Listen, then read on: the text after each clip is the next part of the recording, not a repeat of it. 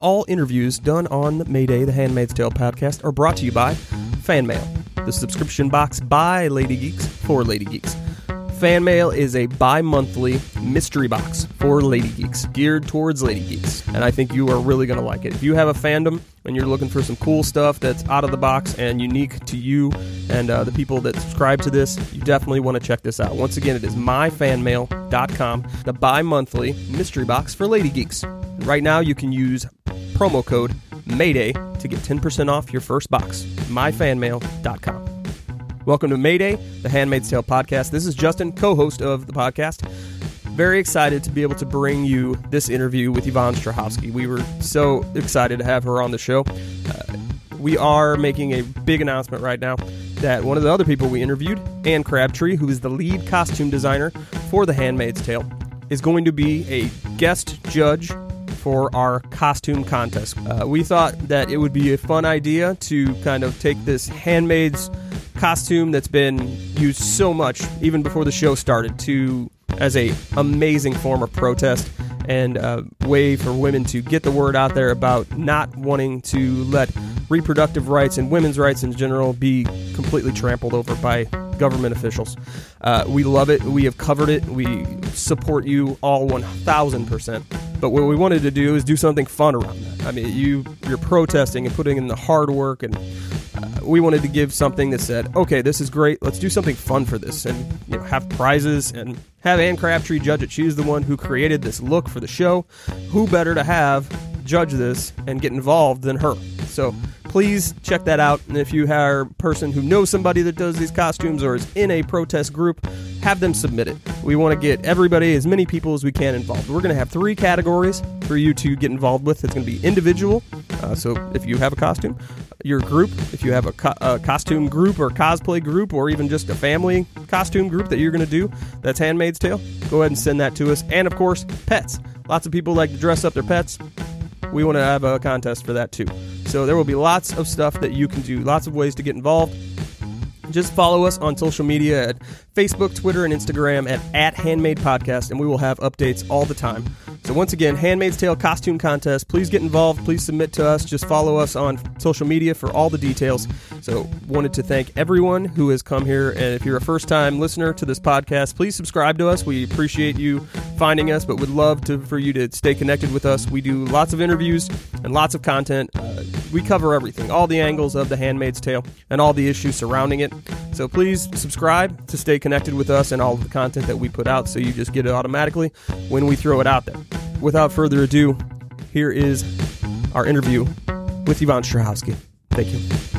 Hey everybody, this is Justin and Tiana from Mayday, the Handmaid's Tale podcast. Joining us today is Yvonne Strahovski.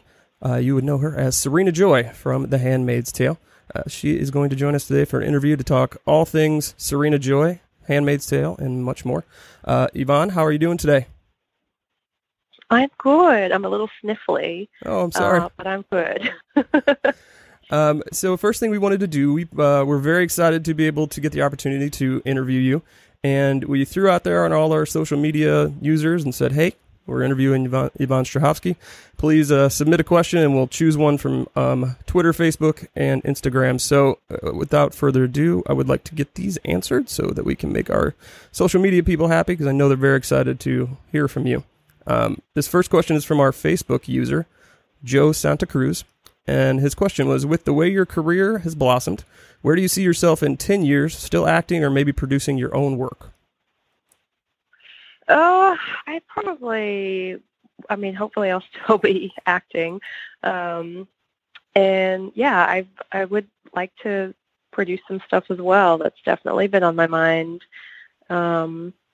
Just reading books and reading stuff that could potentially be a project that I might be interested in down the line and not be in front of the camera for. Yeah, definitely interested in both.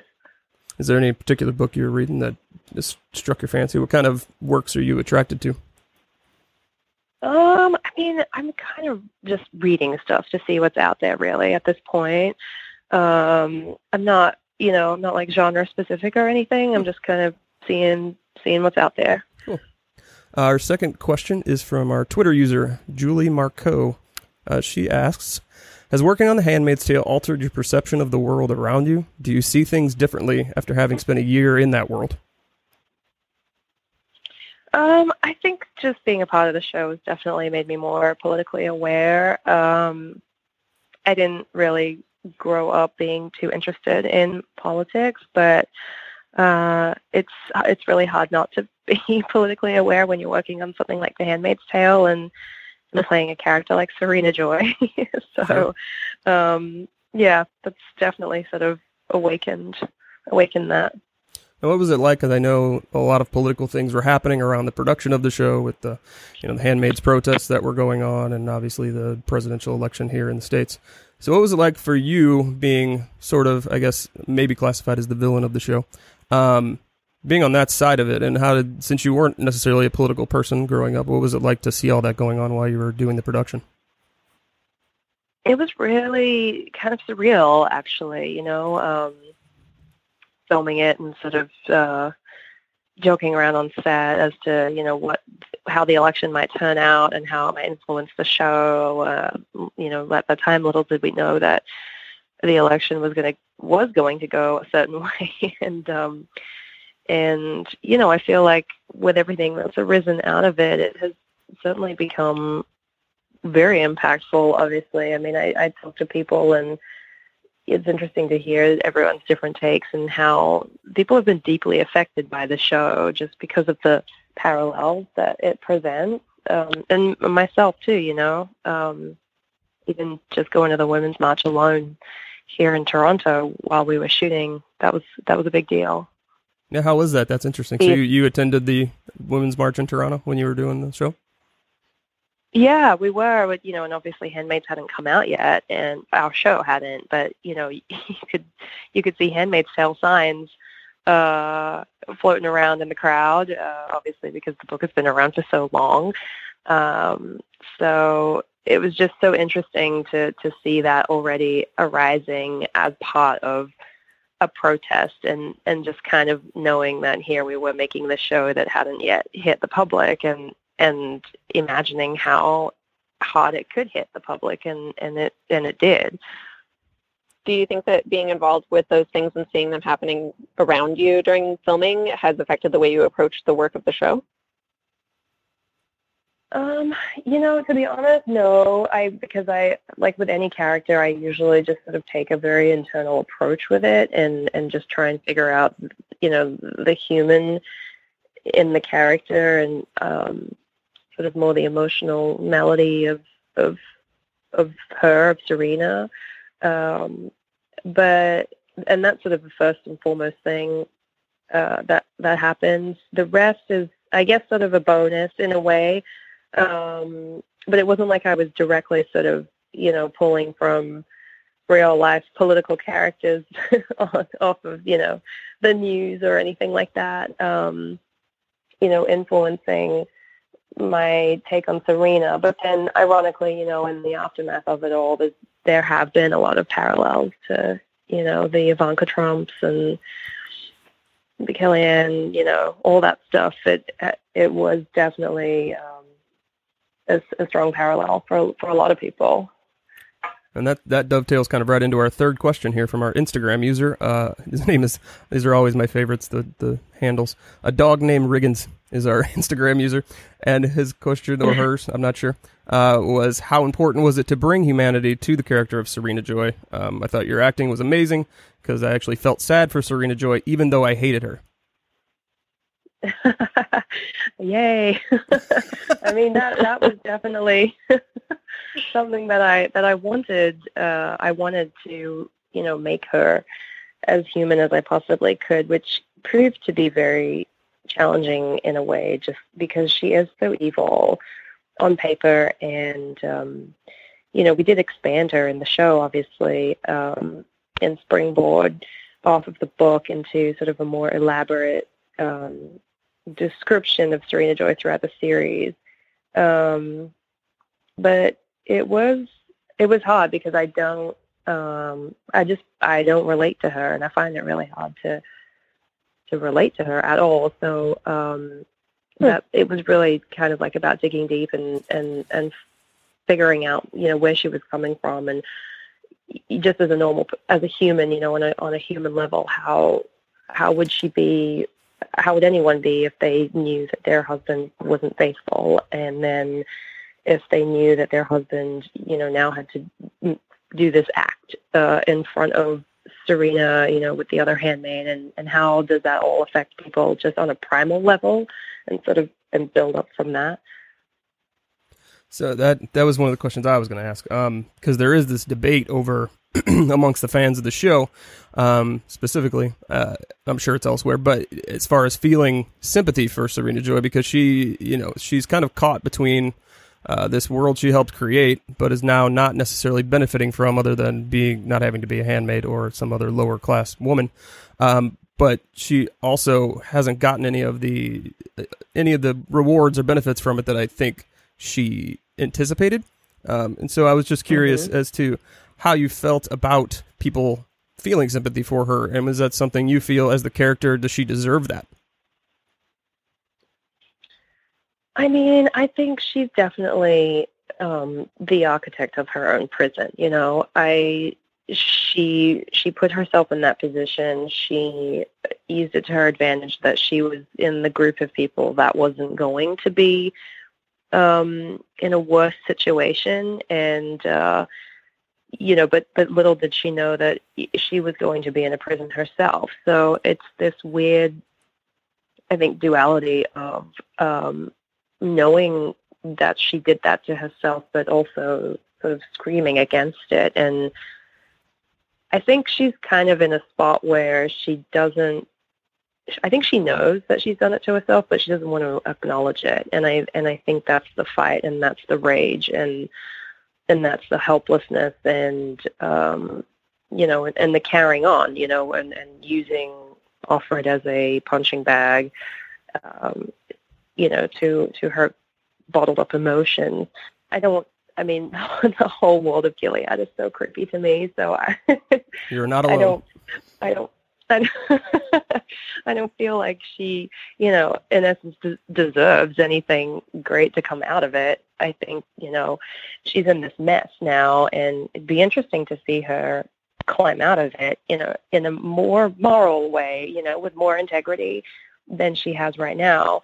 Because she's a smart lady. She's very smart. I just don't know that she's willing to put herself at risk to have more integrity and change things around her. Right now, she's sort of still riding the wave and holding on to that little beacon of hope that she has, which is, getting this child. And I think in her mind, the child is going to make everything better for her, and all her worries will go away.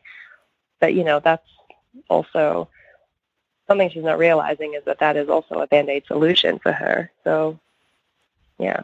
Sure. And that kind of gets us to one of the most impactful moments, I thought, from the season, was that scene where she's on the ground, kneeling down with the pregnancy test that she has from Offred, and is just like praying to, for it to be positive. And I talked about on the podcast how you kind of have this duality going on there with Serena Joy praying for it to be positive, and then, in my opinion, probably Offred in the bathroom against the bathtub praying for it most likely not to be positive. And that kind of flows into how you talked about her redeeming herself. And Tiana had a question about, the character development beyond the book in season 2.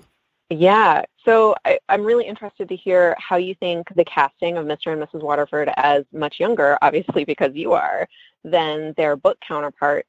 They're similar in age to Offred and the other handmaids. So how do you think that has changed the character dynamics from the book to the show?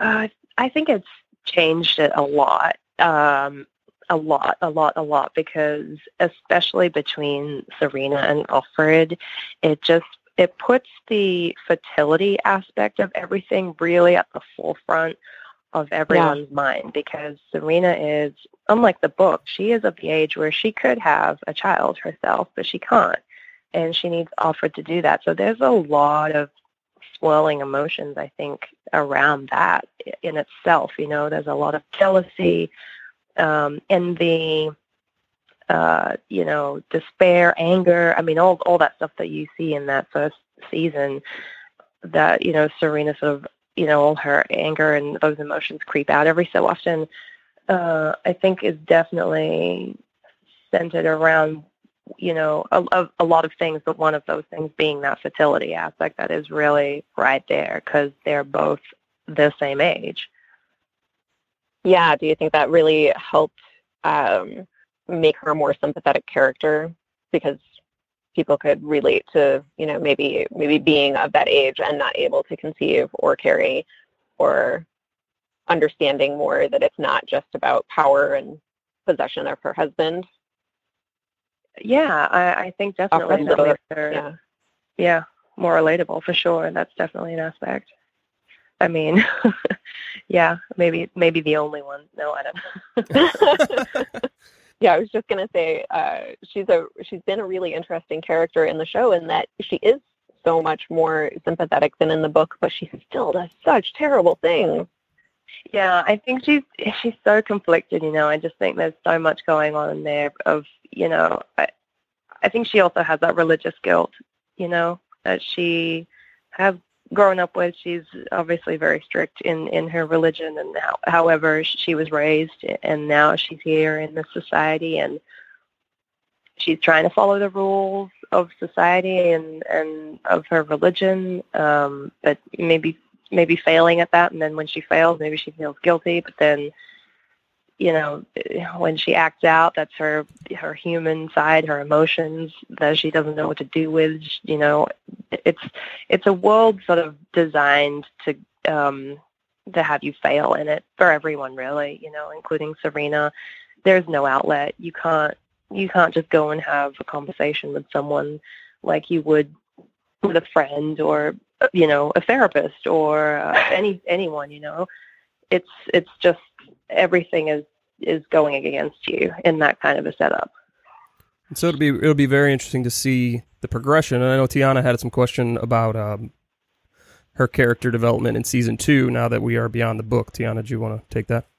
Yeah. So now that you are getting to develop this character beyond the book, do you have any things that you're hoping we'll get to know more about Serena or see more of her relationship with any particular character? I mean, I would just kind of love to dive deeper into her and see her walls crumble a little, I mean, if they haven't already. I just think there's so much more to discover with her, and how far would she actually go, and what would happen if she did get a baby, and then what? I mean, then she's still in the same situation, and and then what? Then what happens? Does she realize that she needs to make really big changes, or does she stay in support of the society that is around her? It's all those scenarios that come to mind that sort of break down the character as we get to know them. And I think what's interesting about the show is it's sort of pitted to, you can break down anyone really because there's so much tension, and the walls are so high that any kind of challenging situation or any situation becomes challenging because the stakes are so high, and you can see people break down quite easily, Do you think that if Serena Joy could leave, would she? I mean, that's a really interesting question. Maybe. I mean, I just think the fact alone of her, just her relationship with the commander, after season 1, I don't, who knows if that is salvageable or not in her mind. There's just been so much betrayal and so much mistrust, but then she's very invested in her religious side. So, maybe the forgiveness aspect of that would allow her to continue in the society and not run away. I don't know. It's really interesting. I mean, the actress playing Serena would want her to run away. A long time ago. I don't know. Would have been asking Nick to get the van for you, right? Get me the hell out of here. I mean, look, I try to spend as little time as possible with Serena just because she's so miserable. Yeah, so that was kind of a question I had, and for her being, as I said, the villain and doing so many evil things as you or is capable of so much evil, even though she is a very nuanced character. And I think a lot of the debate exists because the character is so well written and is one of the more complex characters. Storyline and just the way they've written her is brilliant. So my question is, playing somebody that is that evil, what was that like for you, and how did you have to dig, and how did you create that character? I mean, it's a lot of just like sitting with it, and trying to figure out where could it possibly be coming from, and it's weird because I don't support it. It's one of the first times, I mean, that I have played someone so unlikable. So it's kind of perplexing in a way when you have the material in front of you, the script, and you're reading it, and you have to really kind of start justifying someone's horrible behavior because you're playing this person, but at the same time, you, the person, is completely disagreeing with the justifications that you're coming up with. But somehow you have to find some kind of a justification for it. Otherwise, it's not going to work, and people are not going to see, into Serena like I wanted them to. I wanted them to see what makes her tick, what makes her cry, what is her Achilles heel, what makes her vulnerable, and the writing is amazing, and they've allowed for Serena to be such a complex and layered character. So, it's really kind of it's a weird process because I'm going through a process of making sense of all her actions when really I don't want to. Right. Does that make sense? Absolutely. Yeah. Yeah, because you hear, there's varying things. You always hear actors talk about some actors really enjoy playing the bad guy or the villain. And then some actors, one of the more famous ones is Heath Ledger, who, found it really hard to deal with being someone that dark. So do you lie somewhere in the middle of that? Is it hard for you to get out of that Serena Joy mindset when you're done playing her? Or is it one of those things where you're like, oh my God, I'm done, I can just throw that to the side? I mean, for the first season, it was hard to just throw her to the side because I'm kind of discovering her, as I go along, and as the scripts come in, there's always something new that I'm thinking, how are we going to do this one?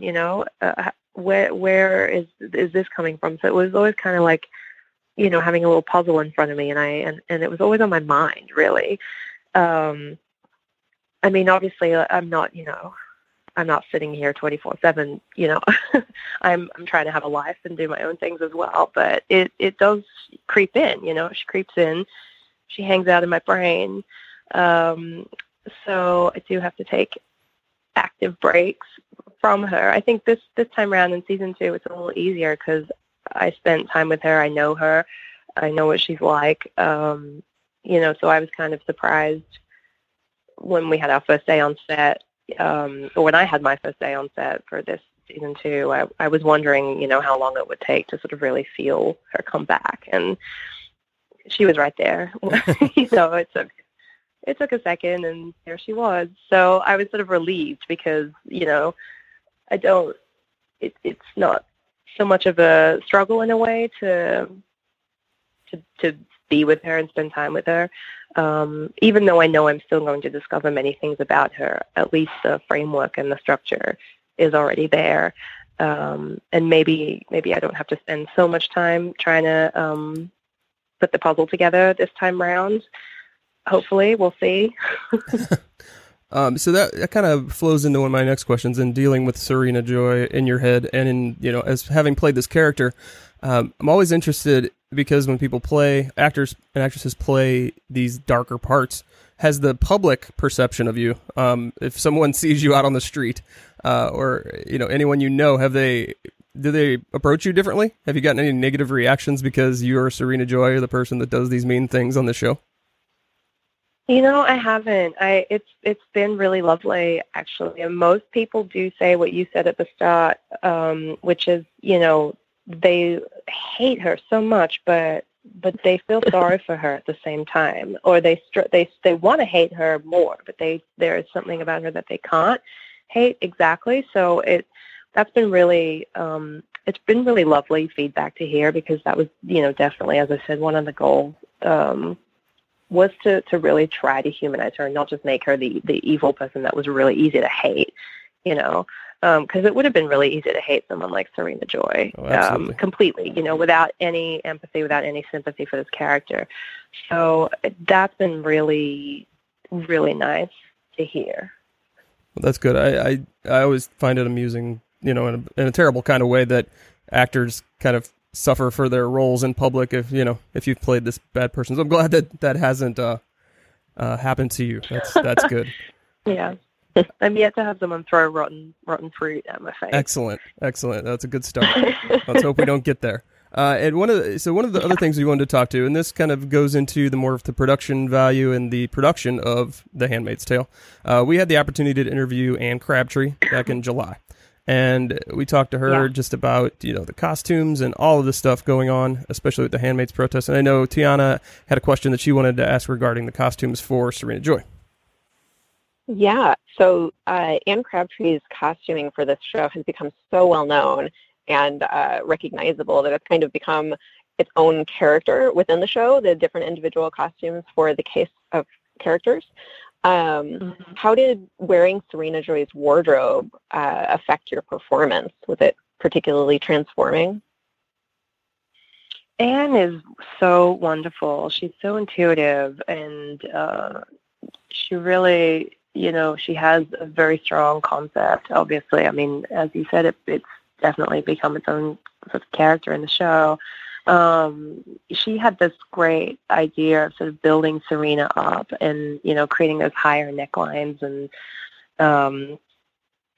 all of and that. The shoes. Costuming.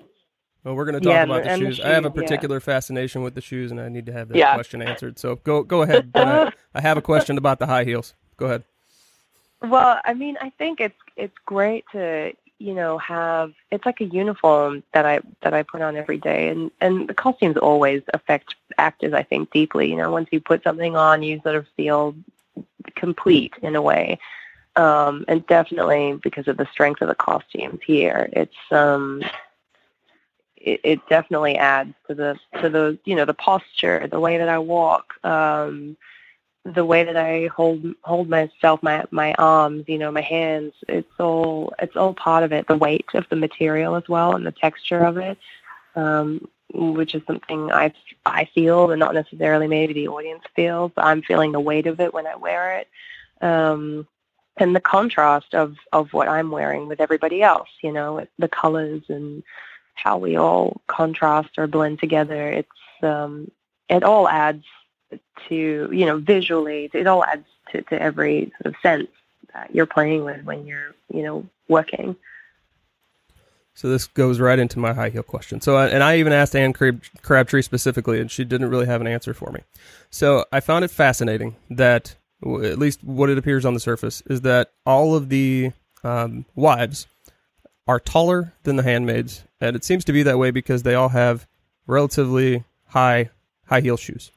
I particularly noticed it on you. You're already a tall person, but I also noticed it on when Madeline Brewer's character Janine goes to her new family, and they're getting ready to do the ceremony, and the wife there steps out of her shoes and drops about 6 inches in height, and so then she gets on the bed. And so I was curious, was that a conscious effort to kind of make this actual physical towering over the handmaids as kind of a symbolic power move, or was that just something that happened? I was just really curious.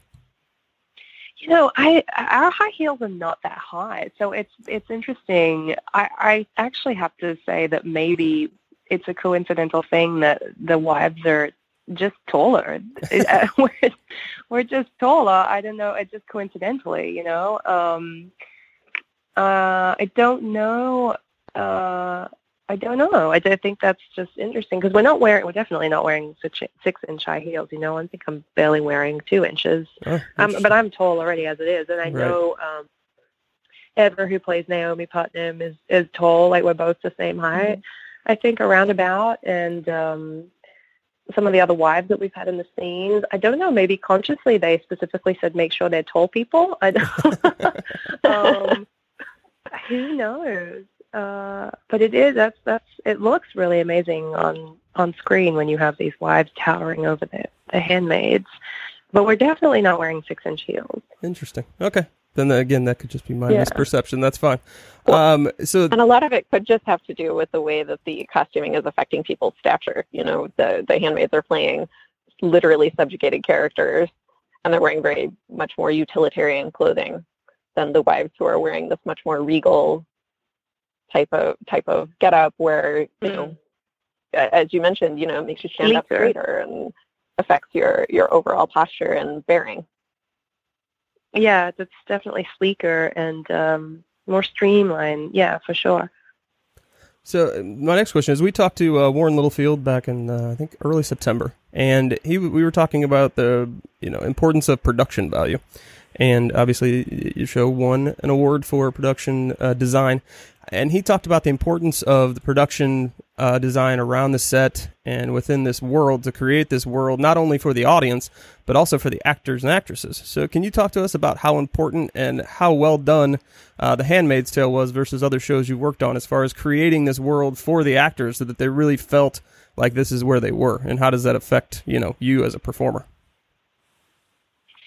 I think they did such a wonderful job. I mean, it's really hard to do what they did, to make this world that is believable when you're watching it as an audience member, because it's such a strong concept, and it's this dystopian novel. It's really hard to breathe realistic life into that and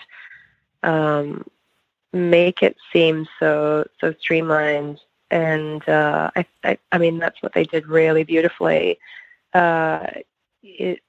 It feels like every detail has been looked at, and that's what I used to always say at the start. When everything, from the costumes to the production to the writing to the directing, there was no leaf left unturned. It was really, really thoroughly thought through.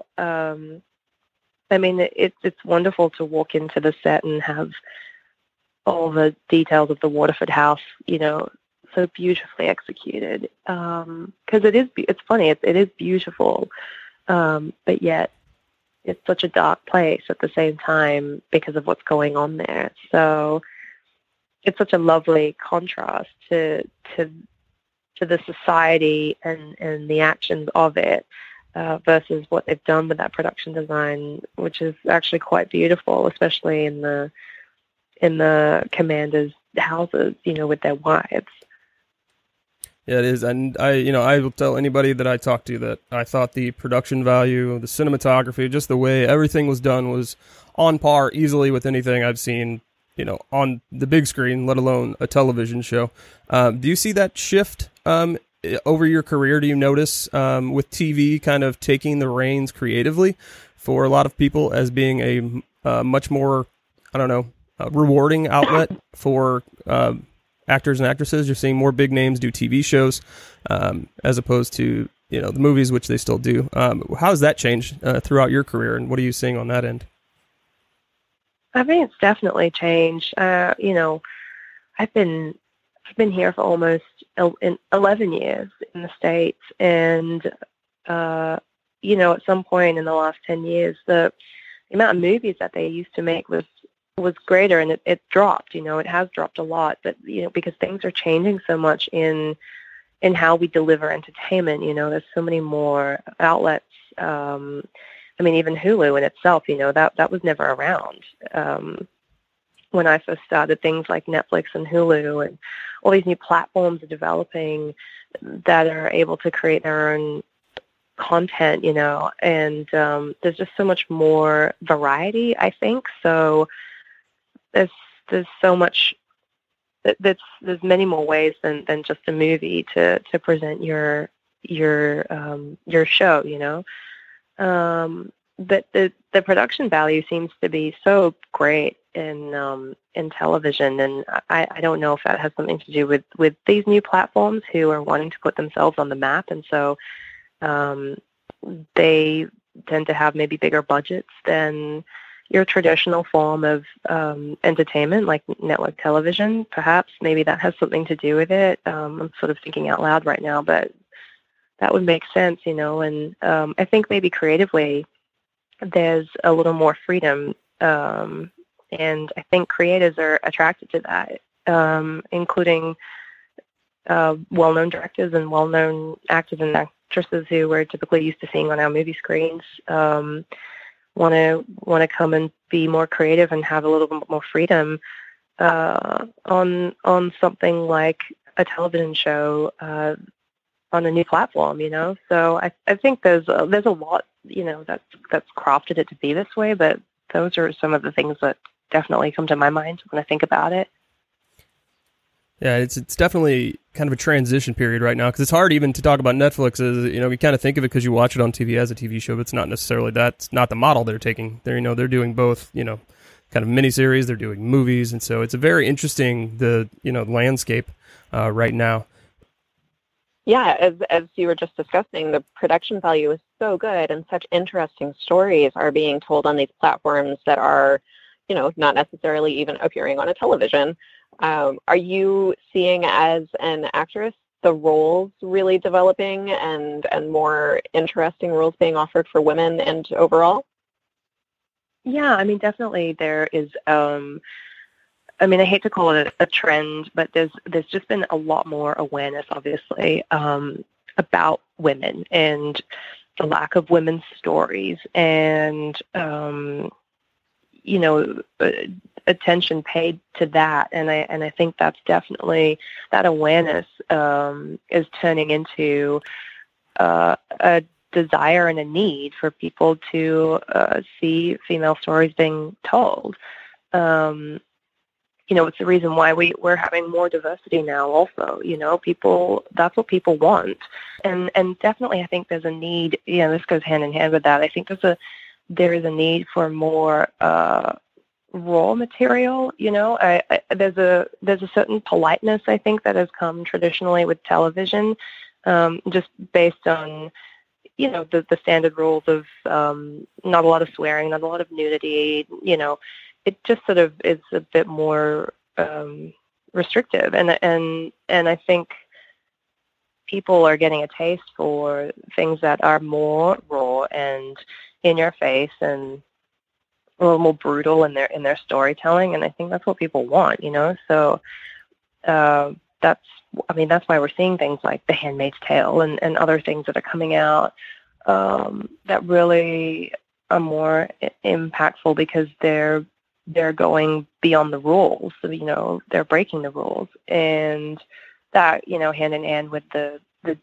need and desire for female stories to be told is very powerful right now. And it's really exciting, actually, because it just sort of feels like we're just beginning to stir that pot. We haven't really,